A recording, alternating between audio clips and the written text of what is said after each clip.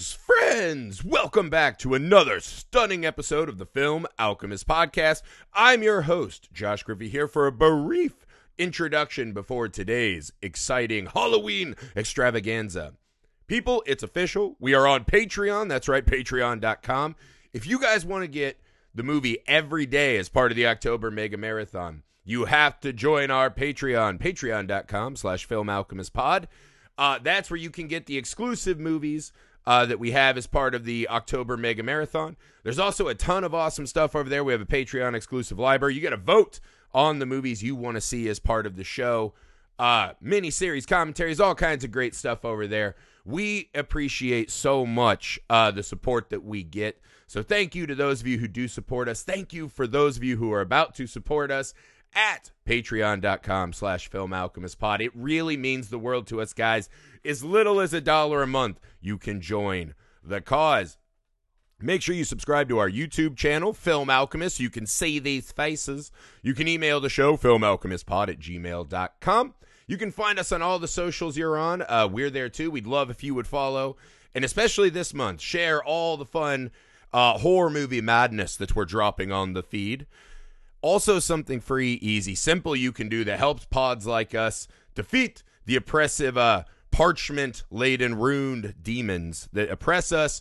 You can leave us a 5-star rating and review wherever you find the pod. 5 stars, couple sentences while you enjoy spending time with us. Helps us out a lot. All right. You guys know the deal. October Mega Marathon. Every October, we done lost our minds. And we decide, because we love horror so much, this is definitely my favorite time of the year, why not drop a horror movie every single day to help celebrate and ignite the dark party that is October. So as part of that, we cover some franchise. I hope you guys enjoyed Hellraiser, Wishmaster, some of the other stuff we've been doing. But we also like to reach out to our dear friends, get some extra voices in here talking about the horror films they like.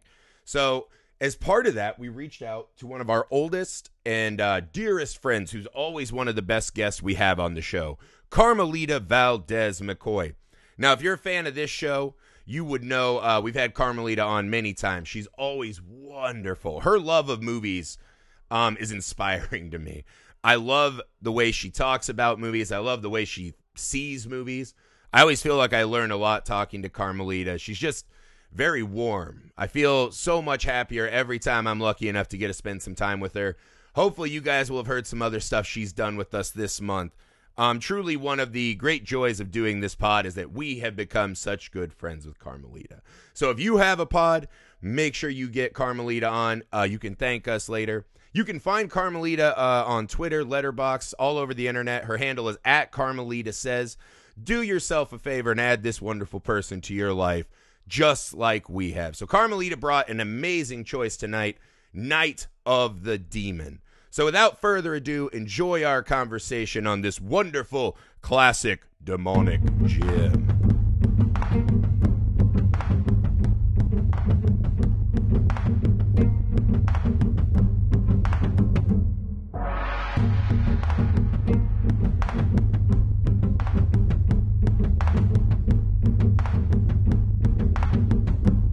Thanks for joining us again. Great pick. I gotta say, though, you triggered me immediately. Because the scientist in this movie is such a huge cock. Oh, yeah.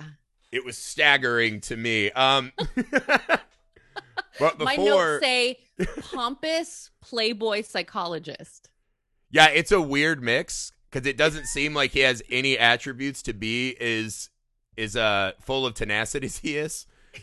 But yeah, before we dive into insulting the parapsychologist even, so he's like he would like be working with Peter Venkman psychologist, so he's extra highfalutin. But neither here nor there. Why don't you introduce us to the movie that you chose and why? So, I'm so happy to be back talking movies with you. We are so glad to have you. Thank you. And this is going to be a fun one. We're talking about Night of the Demon. Yes. From 1957, directed by Jacques Tourneur. The U.S. release was called Curse of the Demon, so you might see either title. Yeah. I don't know which one I like better. I actually think Night of the Demon is cool because they mention it in the movie a couple times. But yeah. I prefer Night of the Demon. So what about Night of the Demon? When we hit you up and we're like, of all the horror movies left to talk about, what leapt out to you about Night of the Demon? So this film is one that I had never seen until a couple years ago, and fell instantly in love with it. It's got everything. Yeah. We've got curses, occult groups. Yeah. We've got this Aleister Crowley figure. Yeah. We've got a seance. We've got the the quintessential skeptic paired with the believer. Yep. I mean, X-Files turned that into a whole show. For sure. So yes. It's got all of the elements Stonehenge. that I love. Yes. Birthday clowns. Yeah. There's hypnosis.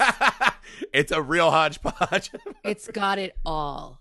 It's got it all. And it's beautifully shot. I think it's well written. It's just a really fun one. And it's, this is 57. So the horror isn't like, I didn't have to turn the light on and like sleep, with like the door cracked open. Yeah.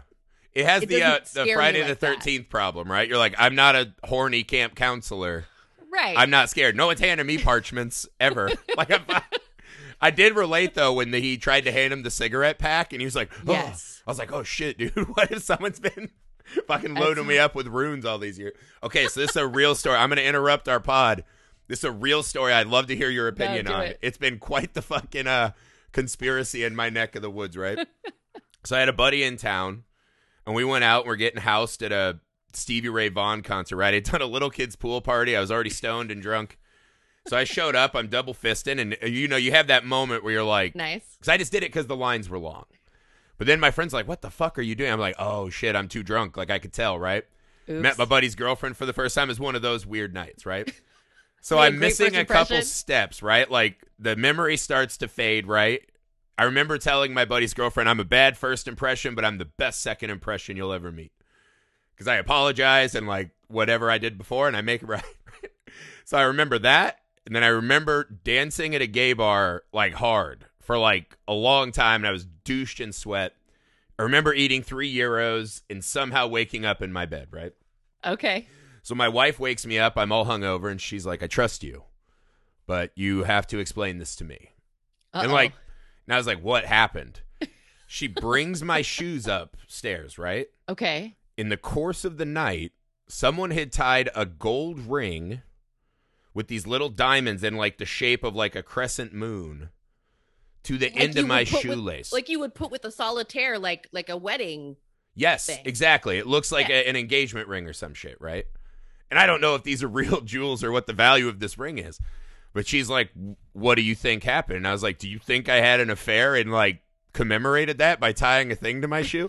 And I was not alone hardly at all the whole night, right? My brother was there DDing, my buddy Shivjeet, my neighbor, this tall Indian guy, we're dancing at the gay bar. Like it was all good, right? There were eyes on me.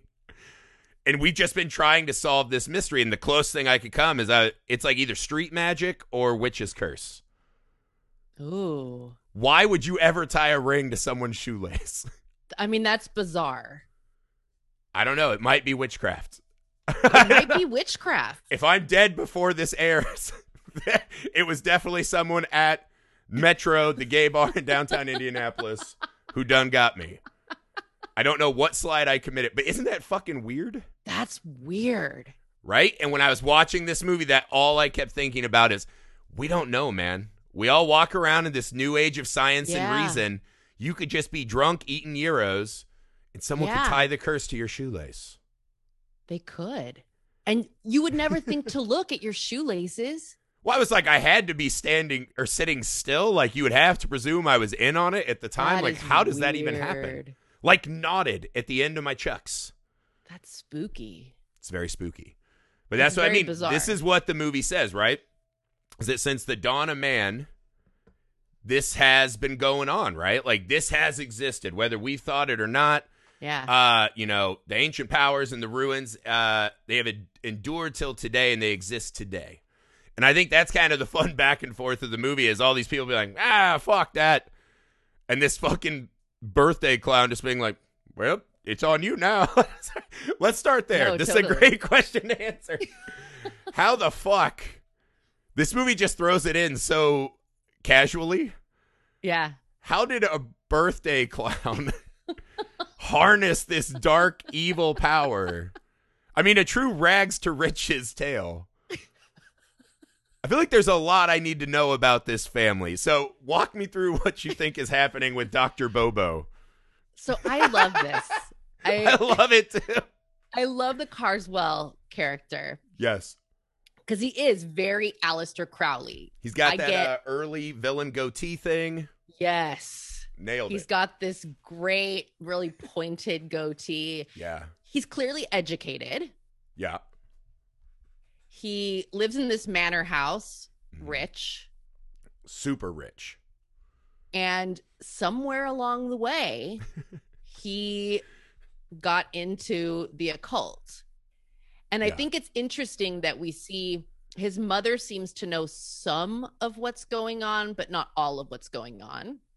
His mother Yeah. is the one that sets up the seance later in the film. So Yeah. it's clear that she's dabbled in spiritualism, Yeah. which had its heydays, especially with like the upper crust, Yeah. you know, where people were fascinated. Yeah. You know, these intellectual circles would get Yeah. interested in spiritualism back in the day. So I wonder if maybe she introduced him to spiritualism and then he went deeper Oh, okay. and took it to this dark place. I love that it's So kind you of think vague. this was like a rich kid who's like, I'll just be a birthday clown to stick it to mom and dad? We never hear Yeah, about just- dad. Right. And then he just goes off the rail. Because I was like, is this like a, you know, like a reverse like Geppetto kind of thing? He's like, you know, had a hard shift clowning, right? These kids are fucking with him. And he's like, you know, it'd be great for me to get revenge on these kids is like a fiery demon to stomp this kid out. And that's what sent him running. Like, were they broke before this started? I don't I think will so. say on the mom, You don't get a manor house like that. Like he said that's his old followers money. paid for it. So, like, who Oh, knows? no, He could be you're holding right. all these birthday kids hostage. He could. Like, do you want your kid to have another birthday featuring Dr. Bobo contractually, or this demon's coming to fucking stomp you all up? This is what I think about the clown thing. Yeah. I think, I mean, not unlike a Gacy situation. Yeah. Like I see this as this dude moonlights as a clown because it's an opportunity to ingratiate himself to the community and look like a harmless good guy. Yeah, or be taking hostages. Who knows? Right. That's a great way to pass parchment as a birthday clown, right? Build it right into your act. Yeah, it's strange because essentially he's become this cult leader, right? Yeah. He has this big following, but the movie never goes to any length to explain who the cults are, right? Normally in a movie like this, you would assume this house would be full of cultists, you know, doing wanton sex acts and blood magic and whatever. And it's literally just him and his mom playing like Parcheesi when we start the movie. Yeah. And so there is this weird, he has all these followers who pay for his shit, but we never see any of them. And none of them seem to be getting any benefit. So perhaps it is just him holding these kids hostage. You know what I mean? And just running amok. I don't know. And also, we got to talk about the mom, too, because this bitch, she is fucking spilling tea everywhere in this movie. She's doing everything she can to destroy her son, whose seemingly's biggest crime, besides, like, all the death, obviously, is putting her up in a Besides mansion with dinner. Well, it's not, they're not killing anyone they know. They're killing fucking arrogant scientists, right? That's a very modern lens to make a horror movie like, you know, we do our own research, right? Like, you start sending demons out and shit. But why is the mom trying to fucking kneecap her son at every turn of this movie? She has only benefited from this fucking dark magic. She has. I mean, I think maybe, sometimes when people are only so involved and they can kind of turn a blind eye to like little things, the little details. Yeah. I think maybe with the death of the first professor, Harrington, that we see at the beginning of the movie, maybe that's the step too far where she's like, this needs to end. Kind of like a we need to talk about Kevin situation. All the other kids at the birthday she was fine with. But not Mr. Harrington. He was so mannerful. Yeah. Well, and then we have Hobart too, which we find out. Yeah. Part of this whole thing is the tragedy of what happened to Rand Hobart, one of the followers who. Yeah. That's the only follower we see. Yeah. Yeah. His family. But yeah, I think maybe it just went a little too far. And Mom likes the seances. She likes a casual tarot reading. Exactly. You know what I mean? But she's a little squeamish about all this hexing people with a fire demon. Yeah. It's a step too far for her. She says all evil must come to an end, right? Mm-hmm. So I was like, is this a deathbed, like I'm still trying to get into heaven move? Maybe. Or she's like, I will trade my son's soul in the hopes that when I pass in my fucking 20,000, count sheets, that I'll still get to go to heaven. I don't know. Because a lot of the movie, you're starting to wonder if the mom's in on it, right? When she sets the seance up, Carswell is in the car outside waiting for her. And he doesn't like scream and yell at her. He's just kind of like, get in the car, mother. Almost as if her trying to scare this guy is helping his ploy out. Mm. So I thought the mom's a real shifty character, man. I probably trust her less than anyone else in the movie, including her actual harnessing birthday clown son.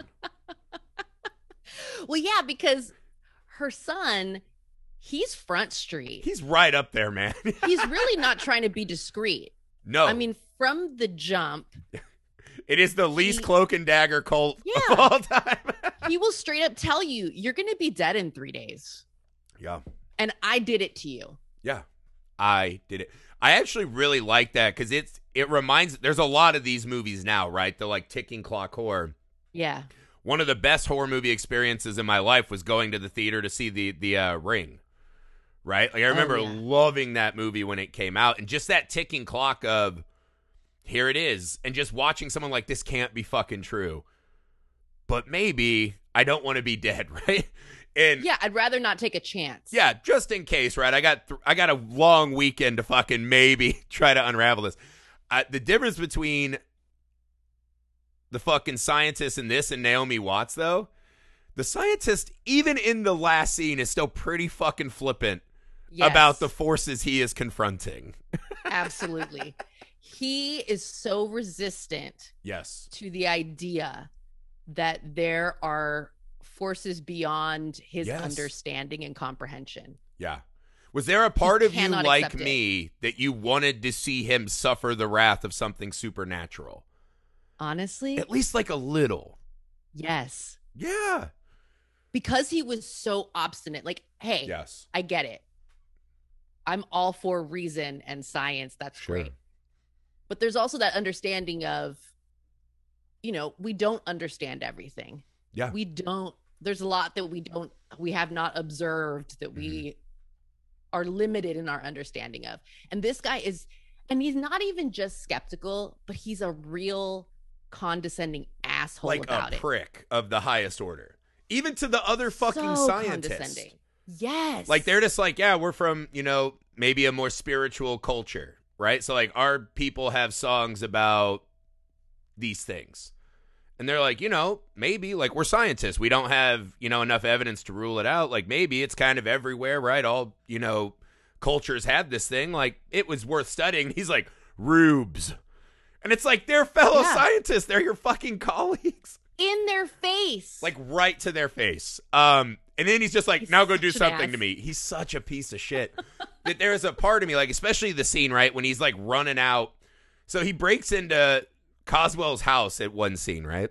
He's trying to like find the thing that'll free him or whatever, presumably, right? A translation for these ancient runes. Because there's this book that has all this runic language and, the birthday clown decoded it. Now he has the power. Right. He breaks in. He sees this black cat and in an awesome scene, right? He gets attacked by a jaguar. And he's just fucking wrestling a jaguar. And he's like, it's a lesser demon I have protecting my study. Because Coswell just bust in nonchalant in his jammies. He was like, you ran afoul of, Fluffy, my lesser demon. And I was like, let's address it. And he's just like, yes, maybe. I don't know. I'm like, your fucking suit's all mauled. You're all cut up like I wanted this moment so badly from the movie, because that's also when he then is like, I have one superstition, I leave the way I came. And Kyle's like, don't go in the woods, I'm telling you. He runs out in the woods, sees the fucking smoke following him. Oh, I love it. The footsteps. Oh my God. Disembodied footsteps. It reminded me of the Invisible Man, right? When they did the footsteps in the snow. Love that. And they're like steaming because he's a fire demon or whatnot. Yeah. I was like, this is fucking great. And even in that moment, he somehow is convinced to go to the cops. So we see throughout the movie there are these little cracks where he's like, this is hard to explain away. And also, again, he's not like a real scientist. He's a psychologist, right? Like, we're talking about flaccid science at best with psychology, right? Like, this is more a series of guidelines and this and that. Like, this is not like a rock-hard evidence-based. And in the 50s. Thing. Yeah, in the 50s, right? The same guy who's like, I only do science shit. Also, I'm going to hypnotize this old farm murderer. And that's going to, like, crack. Oh, we'll get to that. Yeah, and I'm like, you motherfucker, like, how dare you be throwing these accusations? But the lady takes him to the cops. She's like, we need to save your life, right? I lost my uncle. I don't want to lose you for some reason. I don't know. He seems like the worst date ever. Just always trying to sneak kisses and shit between cigs and condescension. Oh, yes. Piece of shit. But she's trying to save him. And all he can do in front of the cops is just fucking belittle her. And be like, this is stupid. I'm leaving. And I kind of wanted him and Coswell to both go down, like the final shot of Monster Squad, where Van Helsing pulls Dracula in. I wanted that ending so bad. And I think in modern horror, I don't know if you agree with this, but in modern horror, because this is the thing, you're writing to an audience that loves spooky shit, right? I get made fun of a lot because I love Ancient Aliens, anything with cryptozoology, right? I'm really into that. And everyone's like, that's dumb. Why do you like that shit? And I'm like, I don't know if I believe any of it, but I'd like to believe that there's a Loch Ness Monster. Yeah. Why is the world a better place? Because I just don't have the Loch Ness Monster. I want to believe, right? Like the X-Files poster. Yes. I want to believe. I'm not saying I do, but I'll be fucking attempting cartwheels if any of that shit ever is found. Every time there's a chupacabra, so whatever. To think about it. Yeah. Why do you want your world to be smaller and less magical? If there's one thing science is not, it's fun, right? Science helps us get where we're going, but I want a little icing on the cake. I want to believe. And the fact that this motherfucker just, and that's the hard thing, right? So this guy, when you're writing to an audience of people who love spooky stuff, this guy is the one where like, oh, he's getting eaten for sure. And I felt a little cheated at the end. If you made this movie today, I think that guy can't be the main character almost. Yeah. If he doesn't have that moment where he goes all the way, I fully fucking believe what's happening. I am sorry for how much of a cock I've been. I don't think he exists today. It's a slap in the face to the horror-loving fans that are filling the theater. Well, you know what I was thinking, and I don't want to get too topical. Go there. But it's really interesting to watch this movie today. Yes, I thought that same fucking thing. In our polarized internet world where people take a stance and the confirmation bias is like a brick wall. Yeah. And like they're like on YouTube only watching the videos that confirm what they already believe. Yep. Like this guy is very much like that. It doesn't matter who talks to him. It doesn't matter what he observes, what new information comes to light. He just does not want to concede. No. And it is funny, too, because, again, he's from a soft science, but just talks mad shit to everyone else. Because Coswell even says that at the library at the start, right? When he's like, well, if you come out to my joint, I'll show you this book. Maybe I can sway your opinion a little bit, right? And he's like, I am unswayable. And Coswell's like, well, as a man of science, aren't you supposed to be open into it? And you're like, right, exactly. You just got that motherfucker, right? Like, that's the whole deal. You're supposed to fucking listen. But he's like, I got a science degree specifically to tell everyone to shut the fuck up. You know what I mean? Basically, yes. Yeah, and to get chicks. Yeah, well, yeah, obviously Clearly. To get chicks, yeah. I don't know what his plan was at all with that. I was like, you're keynoting like a paranormal psychology convention, man. You're not like opening for Bowie. Like maybe slow down a little bit. Right. Well, and, you know, the character of Joanna, she's she's just a very steady, stabilizing presence in this film. Yeah. She doesn't have a real showy role, but she's just very constant. And in the face of this guy coming on to her so hard, I mean, he's just really laying it on thick. And she might, I mean, maybe under different circumstances, she'd go for it. But she's more concerned with the fact that my uncle died horrifically under suspicious circumstances. Yeah. And I think that the people responsible are going to do it again. Yeah. That's really more important. And she's like, specifically to you, motherfucker. Yes. She's like, my uncle was your friend and colleague who you worked with and trusted enough to fly over here for this convention. But you're just going to insult him while he's still fucking barely cold in his grave? To my fucking face? Like, she's just reading the journal, and she's like, here's this really smart colleague of yours, and this is what he went through. He's like, poppycock. And then the fucking paper flies out of his hand and is up against the fire. And I love it. Oh, it's so good. And he's just like, yeah, windows. Well, the window's closed. It's still blowing. I don't know. And it's like, God damn it. I'm telling you, there's a world in which she's the main character and he's just kind of like on her shoulder and he gets got. I like it. It would be great. I like it. I think that's just a problem of the times, though, right? It had to be this, like, fucking down the line white guy.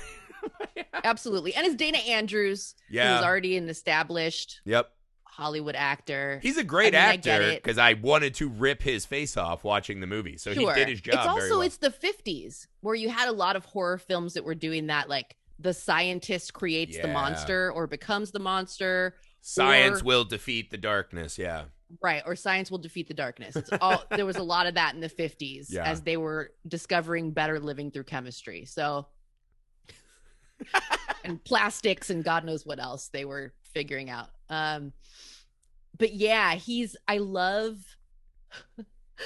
here's something I was thinking about rewatching at this time is that, like, okay, so you don't believe in the supernatural. You don't believe there's a curse. You don't believe there's a fire demon. Mm-hmm. You don't believe that Carswell has any abilities, powers, that he can summon things. You don't believe in any of that. That's fine. This man is threatening you. Yeah. So even if he doesn't actually summon a demon to do it, he could harm you in other ways and just try to pass it off as a cult murder. Yeah, they had guns back then. They had knives and axes. He could have just got your ass. I mean, he's a birthday clown. He's already not to be trusted. Yeah, he has this air, though. Because I think this was another thing that was happening in the time, right? Like, I really like cult movies from, like, this to the 70s, right? Yeah. And this one is a little different. I think it's a little earlier on the scale, right? But it felt like, especially in the 70s, we were getting a lot of these. The fear was of an uppity, kind of fucking stuffy white guy, right? Exploring that there were people that are just out there having, like, awesome sex and partying, and they couldn't deal with it, right? So a lot of it was kind of these titillating, like, tits and like cults and blood and that kind of shit, right? And so it's these old white guys, like, fighting for the traditional values. This one is a little strange because it's kind of two stuffy white guys going at it. And they're literally just arguing over the existence of something more. But Carswell doesn't seem like he is enjoying his life that much. You know what I mean? He doesn't have, like, a harem of cultists. He's not really wielding his power, to go out and be the king of the universe. He's kind of just this guy with this hidden little secret. And it's almost an audience of one he's playing at, right? Like, it was him and Harrington. And then now it's him and, the guy and the niece. Holden. Yeah, Holden. So it's like, it's always these really small audiences, right?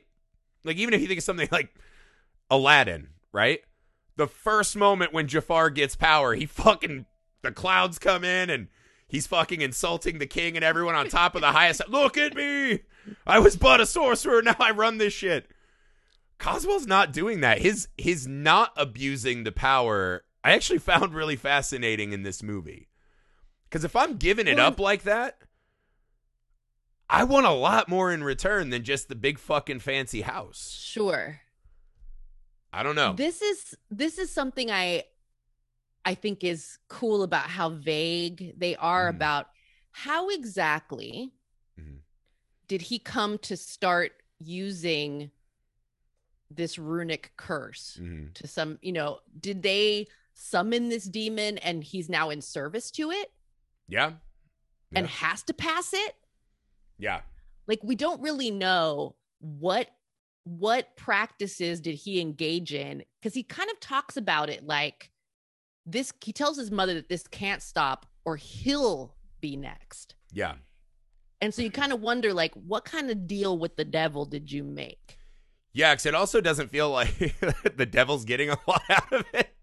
No. The devil's just like, God damn it, you called me forth to go fucking scratch another guy up. Like, you know what I mean? Like when you call forth pinheads in the Cenobites, they get to like, the flesh is a playground. Your body's a wonderland, right? They get to like have a lot of fun. This demon's just like, oh, God damn it. Right? Like, he had fun with Carswell at the end. He did seem to enjoy that one a little extra. The scene of Carswell getting torn to shreds. That was so fucking cool. Because the demon, so good. You can kind of, it's of its time. You can kind of see the like rickety movement of it. It's still fucking cool, and I loved it. But that extra final scene of the guy in the suit like ripping apart the doll, I was like, that added so much to that movie that it really needed, right? With the train going in front. It's almost like a Godzilla setup. Oh, I love the demon. I have a question for you. Yeah. Because this is one of the controversies of this movie. Ooh, okay. In the production of it. Tourneur did not want, and I think the screenwriters as well, they did not want to show the demon. Oh, really? Their plan was to not show the demon, to just have like the footsteps and the smoke, but never see the demon full on. It was the producers who insisted, and it was then added. Yeah. So there's always been this discourse, I guess, in my research. There's always been this discourse around, should they or shouldn't they have shown the demon? How do you feel about them showing the demon? I mean, I'm just 100% team demon. Yeah. I think it's awesome, right? Because also the whole gist of the movie is this balance between, what is the unseen and seen in this and that. I think there's something really powerful of giving a face to it, right? Like, I understand the Jaws line, right? Like, what you can't see is scarier, right? You'll make something scary in your head. Yeah, I get that too. But at the end of the movie, we still see the shark eat Quint, right? It's a really satisfying scene. So I do think it goes a certain way. I mean, I guess there's a version in the movie where they keep playing with, well, maybe the scientist was right. Maybe Coswell just is mentally unbalanced and he runs out on the track, and it is a self-fulfilling prophecy of, a mythology-riddled mind, right? That could have been fine too, but I love seeing the demon in this movie. It felt, because again, my 4-year-old and my 7-year-old watched it with me, and they were going apeshit for that, right? And granted, they're like, they grew up as kaiju kids, so like we watch a lot of giant monster stuff. But they fucking love that part. And I think there is something to seeing the actual world that's supposed to be not real get its pound of flesh that I really enjoyed personally. Oh, I do too. I think that it really adds something here. And I'm all for, again, similar, the Jaws thing of, see less, or Alien. Yeah. The first Alien movie, see less. Yeah. But you still see that fucking xenomorph, and it's amazing. You do. You do. And I think in this film, I think there's something to be said for, we know that the demon is real. We know the curse is real. Yes. And that adds to, as we're watching Holden, through most of this film, deny the existence. Right. Looks right in the face of some compelling information that might point to there being something to this. Yeah. We know it's real. All these other people become convinced it's real, but he doesn't. And so there's that like, oh my God, what's going to happen? This guy, like, the demon is coming. It's in the trees. Oh, just imagine that opening scene though, right? When he's like, all right, I'll let you off the hook. And he's like, thank you. He leaves Coswell's house. But we know the runes like burn up, right? We can see on Coswell's face that him and his mother are clearly not trustworthy, whatever. That opening scene of the smoke and the demon slowly approaching and the guy in his home, he parks his car, he thinks he's safe. Oh, fuck. And he's got to slam it, and there's, the wires are all snapped. That scene's just not as good without the demon. Right? Even if that's something his mind conjures up. It's just better that way. The movie could play it either way at once, but yeah, I fucking love the demon in this movie.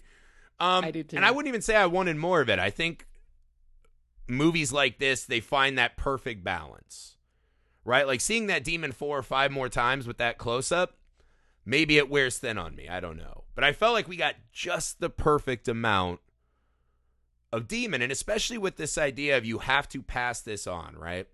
That there's this magic in world that we as a modern society are trying to forget, right? But someone comes to you and hands you a paper, and it's like, you can't fucking forget. And now you have to infect someone else with this, right? I think that's awesome, right? Like, I love the intrusion of this all. Yeah. The rules of how this curse works is really cool. And we slowly gain that information throughout the movie and find out that, there's no, like, once you're marked, it's happening. And the parchment is going to try to self-destruct like Mission Impossible. Yeah. You get X amount of time to hand it off. Yes. If you don't, then it's too fucking late. So I'm guessing that's what Carswell's job is to keep new parchments in circulation. It's got to be. It's got to be. Right? Because I don't know how many parchments could be out there, but if you only infect one guy and they just keep passing it, the demon doesn't, or maybe that's the demon's goal, right? As we're trying to move away from it, they just want that reminder and fear. Maybe that's the fuel. Maybe. So maybe the demon isn't like, oh, great, I got to come out and stomp people. He just wants people afraid and thinking about him. Right. Talking about Speaking him. of people afraid, we should talk about Hobart. Oh, yeah, the hypnosis scene. God, what a scene. It's so good. The whole scene on a construction level is baffling to me. But I love it. Go ahead. It's wild. Well, even before that. So they need to get permission from Rand Hobart's family. Yeah. Because, he's like catatonic. Yeah. He's not catatonic in a hospital for the criminally insane. Yes. Yeah. He's been, they pinned this murder on him. Mm-hmm. And I mean, technically speaking, he did pass the parchment. But he passed it to his brother who passed it to him. Correct. So he was the target, and he's like, this motherfucker got me and gave it back. It's a classic I'm rubber and you're glue maneuver. Oh, yeah. And when Holden goes to the country, this like country farmhouse where Hobart's family lives, and they're like so intense. Yeah. And like very morose, very somber looking people. Yeah. And when he comes, like the whole family comes out and they're standing around scowling. And they're like, nah, Rand, we disown him. Yeah. Like, and I love, one of the things I love about movies about magic. Yeah. And like dabbling in the dark arts is that there's always a price. Yeah. There's always a consequence. You cannot invoke these powers without paying something back. Yeah. One way or another. What I like too is it's the two worlds merging, right? The modern and the more traditional. This looks like a farmhouse where a lot of family lives. They're working the land.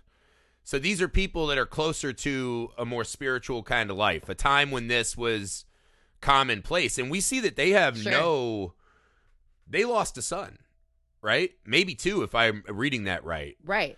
Correct. They have no trouble believing that this evil force beset their family. And so you're watching this guy in the name of science trying to get them to release the meat that was their son. And they're like, no, that's cursed, man. And there's actually a moment in that I thought was really fascinating when they see the parchment. They're like, he's marked. I don't know why our scientist friends' eyes go blurry. What did you make of that moment? Because that's the only time we see it in the movie after he's cursed.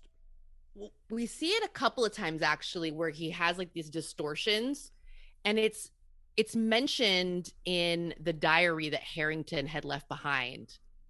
That his niece reads, mentions about like after he received the parchment, he started having these spells, like these dizzy, like distorted spells. So it's some kind of effect that being marked has. Yeah, maybe it's if you're in the presence of someone who sees it for what it is. Could be. Those realities kind of begin to blur and blend together. Yeah, I thought that was a really cool moment. The first time it happens is in the British Museum when Carswell hands him the calling card. That's right, because he sees the writing on the card. Yes. Yeah, that's right. And as Carswell's walking away, his vision's kind of woozy. Yeah. Interesting. Yeah, I thought that was a really cool effect. Again, because the whole theme is, what is seen and unseen. Yes. And what are you willing to accept? And I love the line, too, because the mom's like, no one raise a hand to help him. It's kind of a Pumpkinhead thing, right? Like, yes, he's going to get his target. Don't get in the fucking way or you'll get dragged into this. So the way that this family, even in grief, is just like, hey, these are ironclad truths about something we're spending the whole movie debating truth about. I thought that scene was awesome. And also, again, I have no doubt. The son's hypnotism was equally as awesome. Oh, so good. The whole, the layout of the scene is baffling to me. So I don't know if this was part of the paranormal convention. It is, yes. It's part of the convention. That's what I assume. So they set up a room with a bunch of fucking people that are going to watch them hypnotize this murderer with a scant amount of security. We see some officers meandering around. Not enough for a guy who you think brutally murdered another human. They can't just hypnotize him, though, because he's catatonic, right? So they need to inject him with pentothal and amphetamines. They get him all fucking revved up. Yeah. They shoot him full of speed. Yeah. Do these bumps, and then we're going to hypnotize your ass, and it'll all go well. As if his dormant mind isn't already processing enough shit. You want to just unleash it. Oh, it's so good when he like wakes up and he's like, they just shot him full of drugs. Yeah. And he's just running through this room of standbys, and they're like, what? Traumatized. Yeah. And once the hypnosis starts, I love when they ask him who the Order of True Believers are. Mm-hmm. I wrote down the quote. Yeah. Let me hit you with who the Order of the True Believers are. Hobart says, those of us who believe that evil is good and good evil, who blaspheme and desecrate in the joy of sin, will mankind that is lost find itself again. Hell yeah. How badass is that?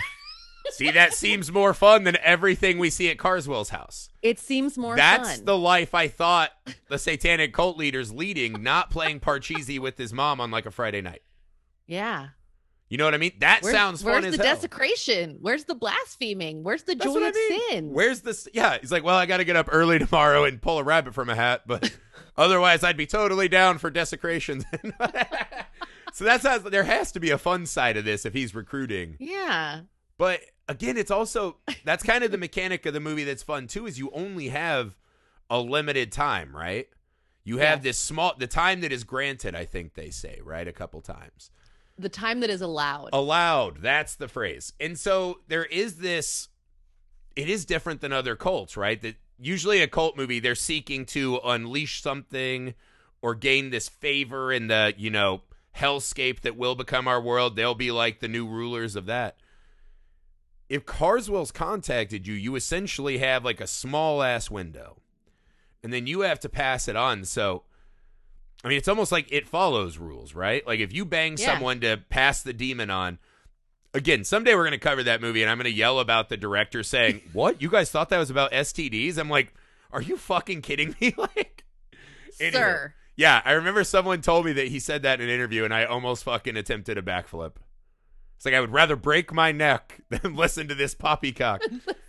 I mean, that is so absurd that he's like, you guys read into that too much. Anywho. The rules of that movie are you have to bang and pass it on, and then they bang and pass it on, right? So the monster is always slowly advancing towards whoever the last person is. And if they eat that person, they're still coming back to you. And this movie seems to operate on that same level, right? Where maybe, and that's why I was like, if you pass it on and the demon eats that person, are you just like, cool now, you're in? But it has You're like a very cool now. pyramid scheme vibe. You're cool now, but look what happened. And this is what I wonder. I mean, is Holden a sociopath? Because Rand clearly. Rand was marked. Yeah. In the desperation of, I don't want to die, he passes it back to the person who gave it to him. Yeah. And that person dies. And he is catatonic after that. He's traumatized by what he had to do to free himself. Yeah. And the weight of the knowledge of this fucking infinite abyss that is right beyond our reality. Like, imagine if you saw a demon eat your friend, brother, enemy, whatever. You'd still be like, well, it's really hard to want to, like, go to work today. Yeah. There's fucking demons out there eating people. Like, that disrupts the entire natural order of our... Like, I wouldn't... You know what I mean? I'm not going to, like, an HOA meeting ever again. T-ball loses its lust or its, flavor of life. You know what I mean? Where you're like, my kid hit a baseball. Like, that's cool. There's demons eating. You'd have to immediately be like, I'm throwing myself fully behind this demonic force or this war, whatever. And so this crushing weight of all of these realities sinking on him, I think is the more human reaction. I think if you're such a fucking cock,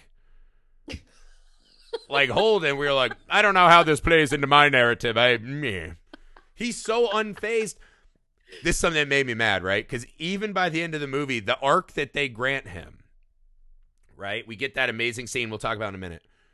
But as Coswell's getting ripped asunder, he's like, I have to go look at the body and know. They're debating if it was a train or something else. And she just goes, maybe it's better not to know. And he goes, maybe you're right. It is better not to know. And I was like, that's not an arc, because this is the guy who has intentionally been not knowing the whole movie. You're letting him off the hook. I'm led to believe he's going to leave that train station and still be a huge dick who pretends he knows all the answers. Right. I mean, I think he for sure is some kind of sociopath, psychopath, whatever. He's a completely closed system. Right. That made me mad. Yeah. I think it's a totally natural reaction to have a complete mental breakdown. When you imagine all the fucking Bible stories I heard as a kid. I was raised religious. Didn't take, right? As you get older, you're just like, this is such fucking horse shit. Like, how do you people accept this? Imagine if all of a sudden I'd lived my whole life being like, idiots. Someone like had verifiable proof. Oh, that shit's real. There's no way I could function as a human being anymore. Like, what are we talking about? Yeah. Well, and in something like this, like the passing of the parchment, it's like you doubted, because they kind of mentioned that Rand, the family mentioned something about Rand not being a true believer. So you're given this parchment, you don't really believe, you pass it on, and in passing it on, you get somebody killed. Yeah. And it's this huge cosmic supernatural force. Yeah. I mean, it's just like it would totally melt your brain. Yeah. I mean, you might as well have your hand on the demonic knife, That's right. That's a wild amount of information to have to absorb into your small farm life. Yeah. He jumps out of a window. Yeah. I mean, I think they need a little more security. Maybe a ground floor, maybe still a straitjacket for the murderer. But again, I think that gets back to Holden's just like, nothing can affect me. I know everything. I'm the best. He has this movie really does attack to that science is the new religion idea, which I really did appreciate a lot in this movie. Because we all have our things that we just cling to as absolute truths, because I think one of the hardest things, and all of these movies deal with that, is the unknown is the worst, right? Everything, that's where anxiety and depression, everything comes from this unknown, right? And I think we all, due to survival, build these mechanisms that let us not believe, right? Even like I said, even the Christian people I grew up with, I'm like, idiots. That's me shutting them off. I no longer will accept that they have anything valid to offer me. I shut them down, right? If someone forcibly kicks that fucking wall down, that's just so much to deal with. Like, I'm not surprised the guy is just like, I just want this to be over. Yeah. It was an obvious outcome that someone should have foreseen. Is they're giving him amphetamines and making him relive this traumatizing experience. I know. I can't imagine a worse thing to have in your system than amphetamines as you're facing down demons and murder. That's a bad idea. Yeah. It seems like a poor recipe. If he was a real scientist, he would know that equation was not right. Because, yeah, we got to talk about this final scene in the train. So good. So fucking good. It's so good. I love the cat and mouse game of him trying to hand the parchment off. It's so I feel like Coswell made a classic mistake. I get getting on the train, don't sit in the box. Or lock the box. Yeah. You know what I mean? Like, he was halfway there. Go lock yourself in one of the restrooms. Yeah, there's a part of me, because Holden does this thing when he's like, whatever happens to me, you're going to be in the room for it.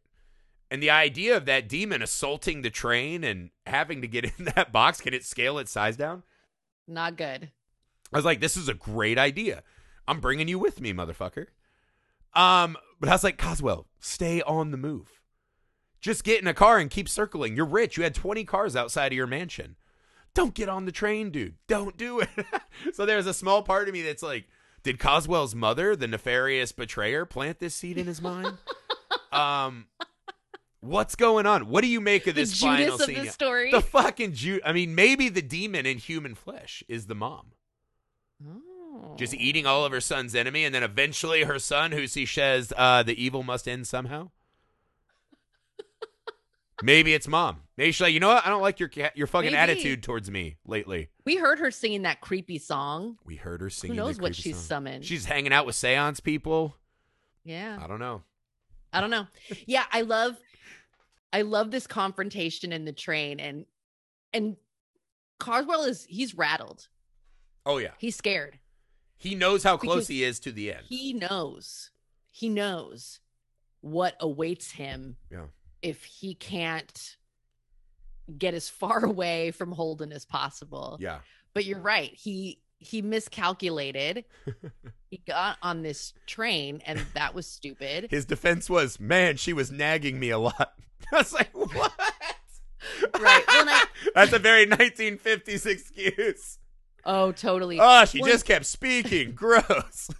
I think too, he underestimated how much of a dick Holden is. Yeah. Like, maybe he thought that kidnapping Joanna, that would be like a bargaining chip. Like, yeah. you don't want to come after me, because then the demon will come after the train and he's she's like, on the put train. her in the blender too. I don't give a fuck. Holden, shit, not really. Yeah. It does seem like a poor plan of attack for Coswell to just be gloating about when and where they're going to die. Like, why not be like, you have 5 days? You know what I mean? Then they just die on the third. Sure. Maybe there's a demonic. A lot of these magic things, they have a rule system. Yes. Where they're kind of gamified and you're not supposed to cheat. But also, too, I found it striking because I love that scene, how scared he is. And he's trying, like, he reaches for the cigarette and then he's like, no, I'm quitting. So nervous. He doesn't want the matches back. It's fucking wonderful cat and mouse play. As we know, the clock is ticking down. There was something that struck me about this all-powerful cult leader who's afraid to actually see the demon in action. I thought that was a really cool idea, because why doesn't he just sit back in the train and be like, whatever, man, I'll watch my demon eat you. I work for him. Like, this is what I want somehow, right, is for this demon to go around. The fact that he's so afraid of it, that was kind of a nice inversion that I don't remember seeing that much in a lot of these movies. Yeah. You're totally right. Like, a lot of times the antagonist who has set all these kind of things in motion, has conjured this evil, revels in watching it unfold. Mm-hmm. And this guy's freaked. Yeah. And we can speculate, like, maybe when he first started dabbling in this stuff, he didn't realize how deep he was going. And once I'm just a fucking clown, and now I have so much responsibility. I'm just a mama's boy clown, and I wanted mom to be proud of me. She might have sacrificed dad. We don't know. Something. I don't trust that fucking mom. I think she's the real villain of the movie somehow. I think this is all her machinations. I really, truly do. This so this is based on an M.R. James story, Casting of the Runes, which I haven't read, and I want to go back and read it because I'm really curious about what's in. It's a short story. What's in the short story versus how it's done here in the film. Like if there's little tidbits about some of those characters that maybe we didn't get in the film, I'd be curious. Yeah, I did. I thought it was such a satisfying ending, right? Watching this guy chase down the magic that he thought he was in control of, and it burns in his hand, and that fucking shot of the demon ripping the doll up was just fucking great. I love it. I don't know. I hadn't seen this before. It instantly leapt to near the top of my film discoveries of this year. I'm with you. There's just the texture and the look of these old black and white movies just always works for me. I thought the script was exceptionally sharp. And yeah, like you said, while there's not a lot of haunting per se, they jump so rapidly between so many interesting moments. Yeah. This unfurling, because it's not even a mystery, right? Because we know exactly what's happening. Oh. The whole time, like, Coswell in the first act is just like, yeah, it's me. And here's a rune, and you're going to die in 3 days. There's not a lot of mystery. There's not a who did this, whatever. It's just this slow march to inevitability. This confrontation between reason and magic that I don't know is fully squared. But it's just fascinating to watch. So what's your final rundown of this Night of the Demons? I love it. I think that this film it's one of my favorite now classic horror films. Oh, yeah.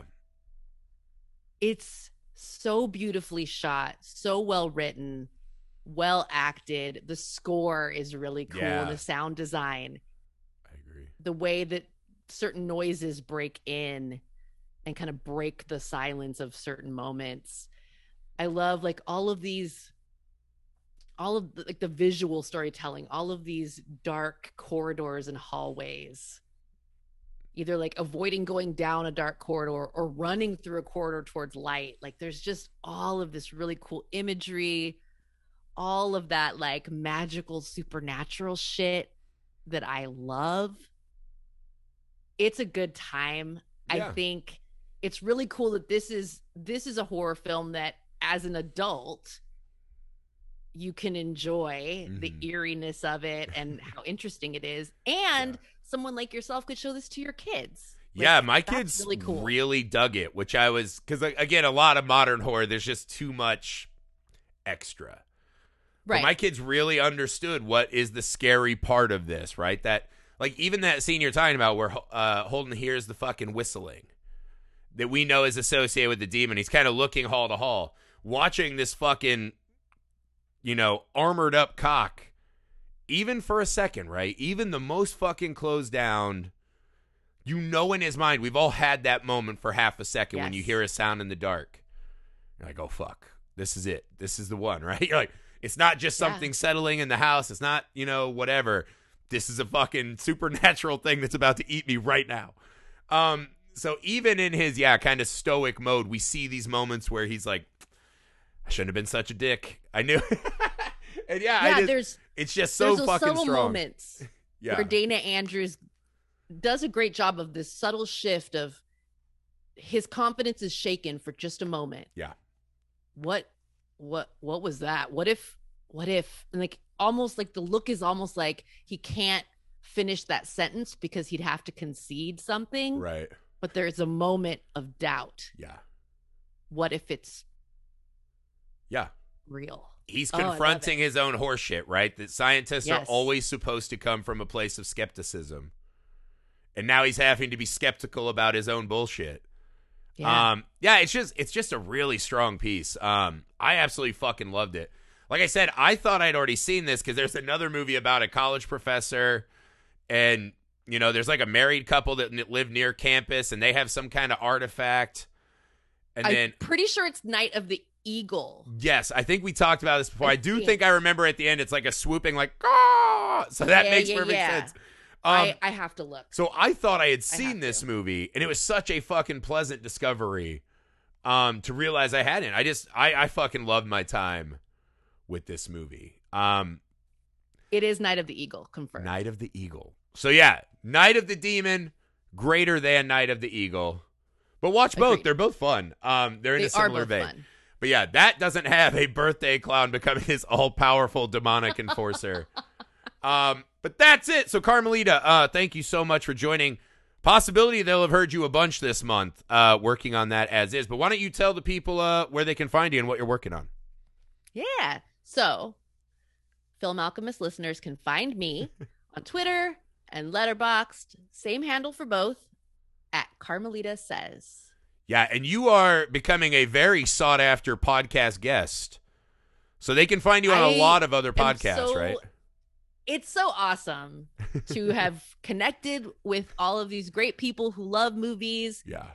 And they're so gracious in inviting me to talk movies with them. It's been fun. Yeah. Well, you are always one of our favorites. Was one of the first. You were one of the first to invite me to guest. We discovered the pay dirt early. We cracked the runes. No, yeah. So be on the lookout for Carmelita on the internet. There you can find all of her many appearances as she's becoming a very hot commodity as a podcast guest. You're always one of our favorites. So thank you so much for joining today. No, thank you for having me back. I love talking movies with you guys. Well, thank you. All right, guys, you know the deal. Stay tuned. A podcast every day this month because we done lost our minds. So we'll be back tomorrow with more spooky goodness. Bye. Bye.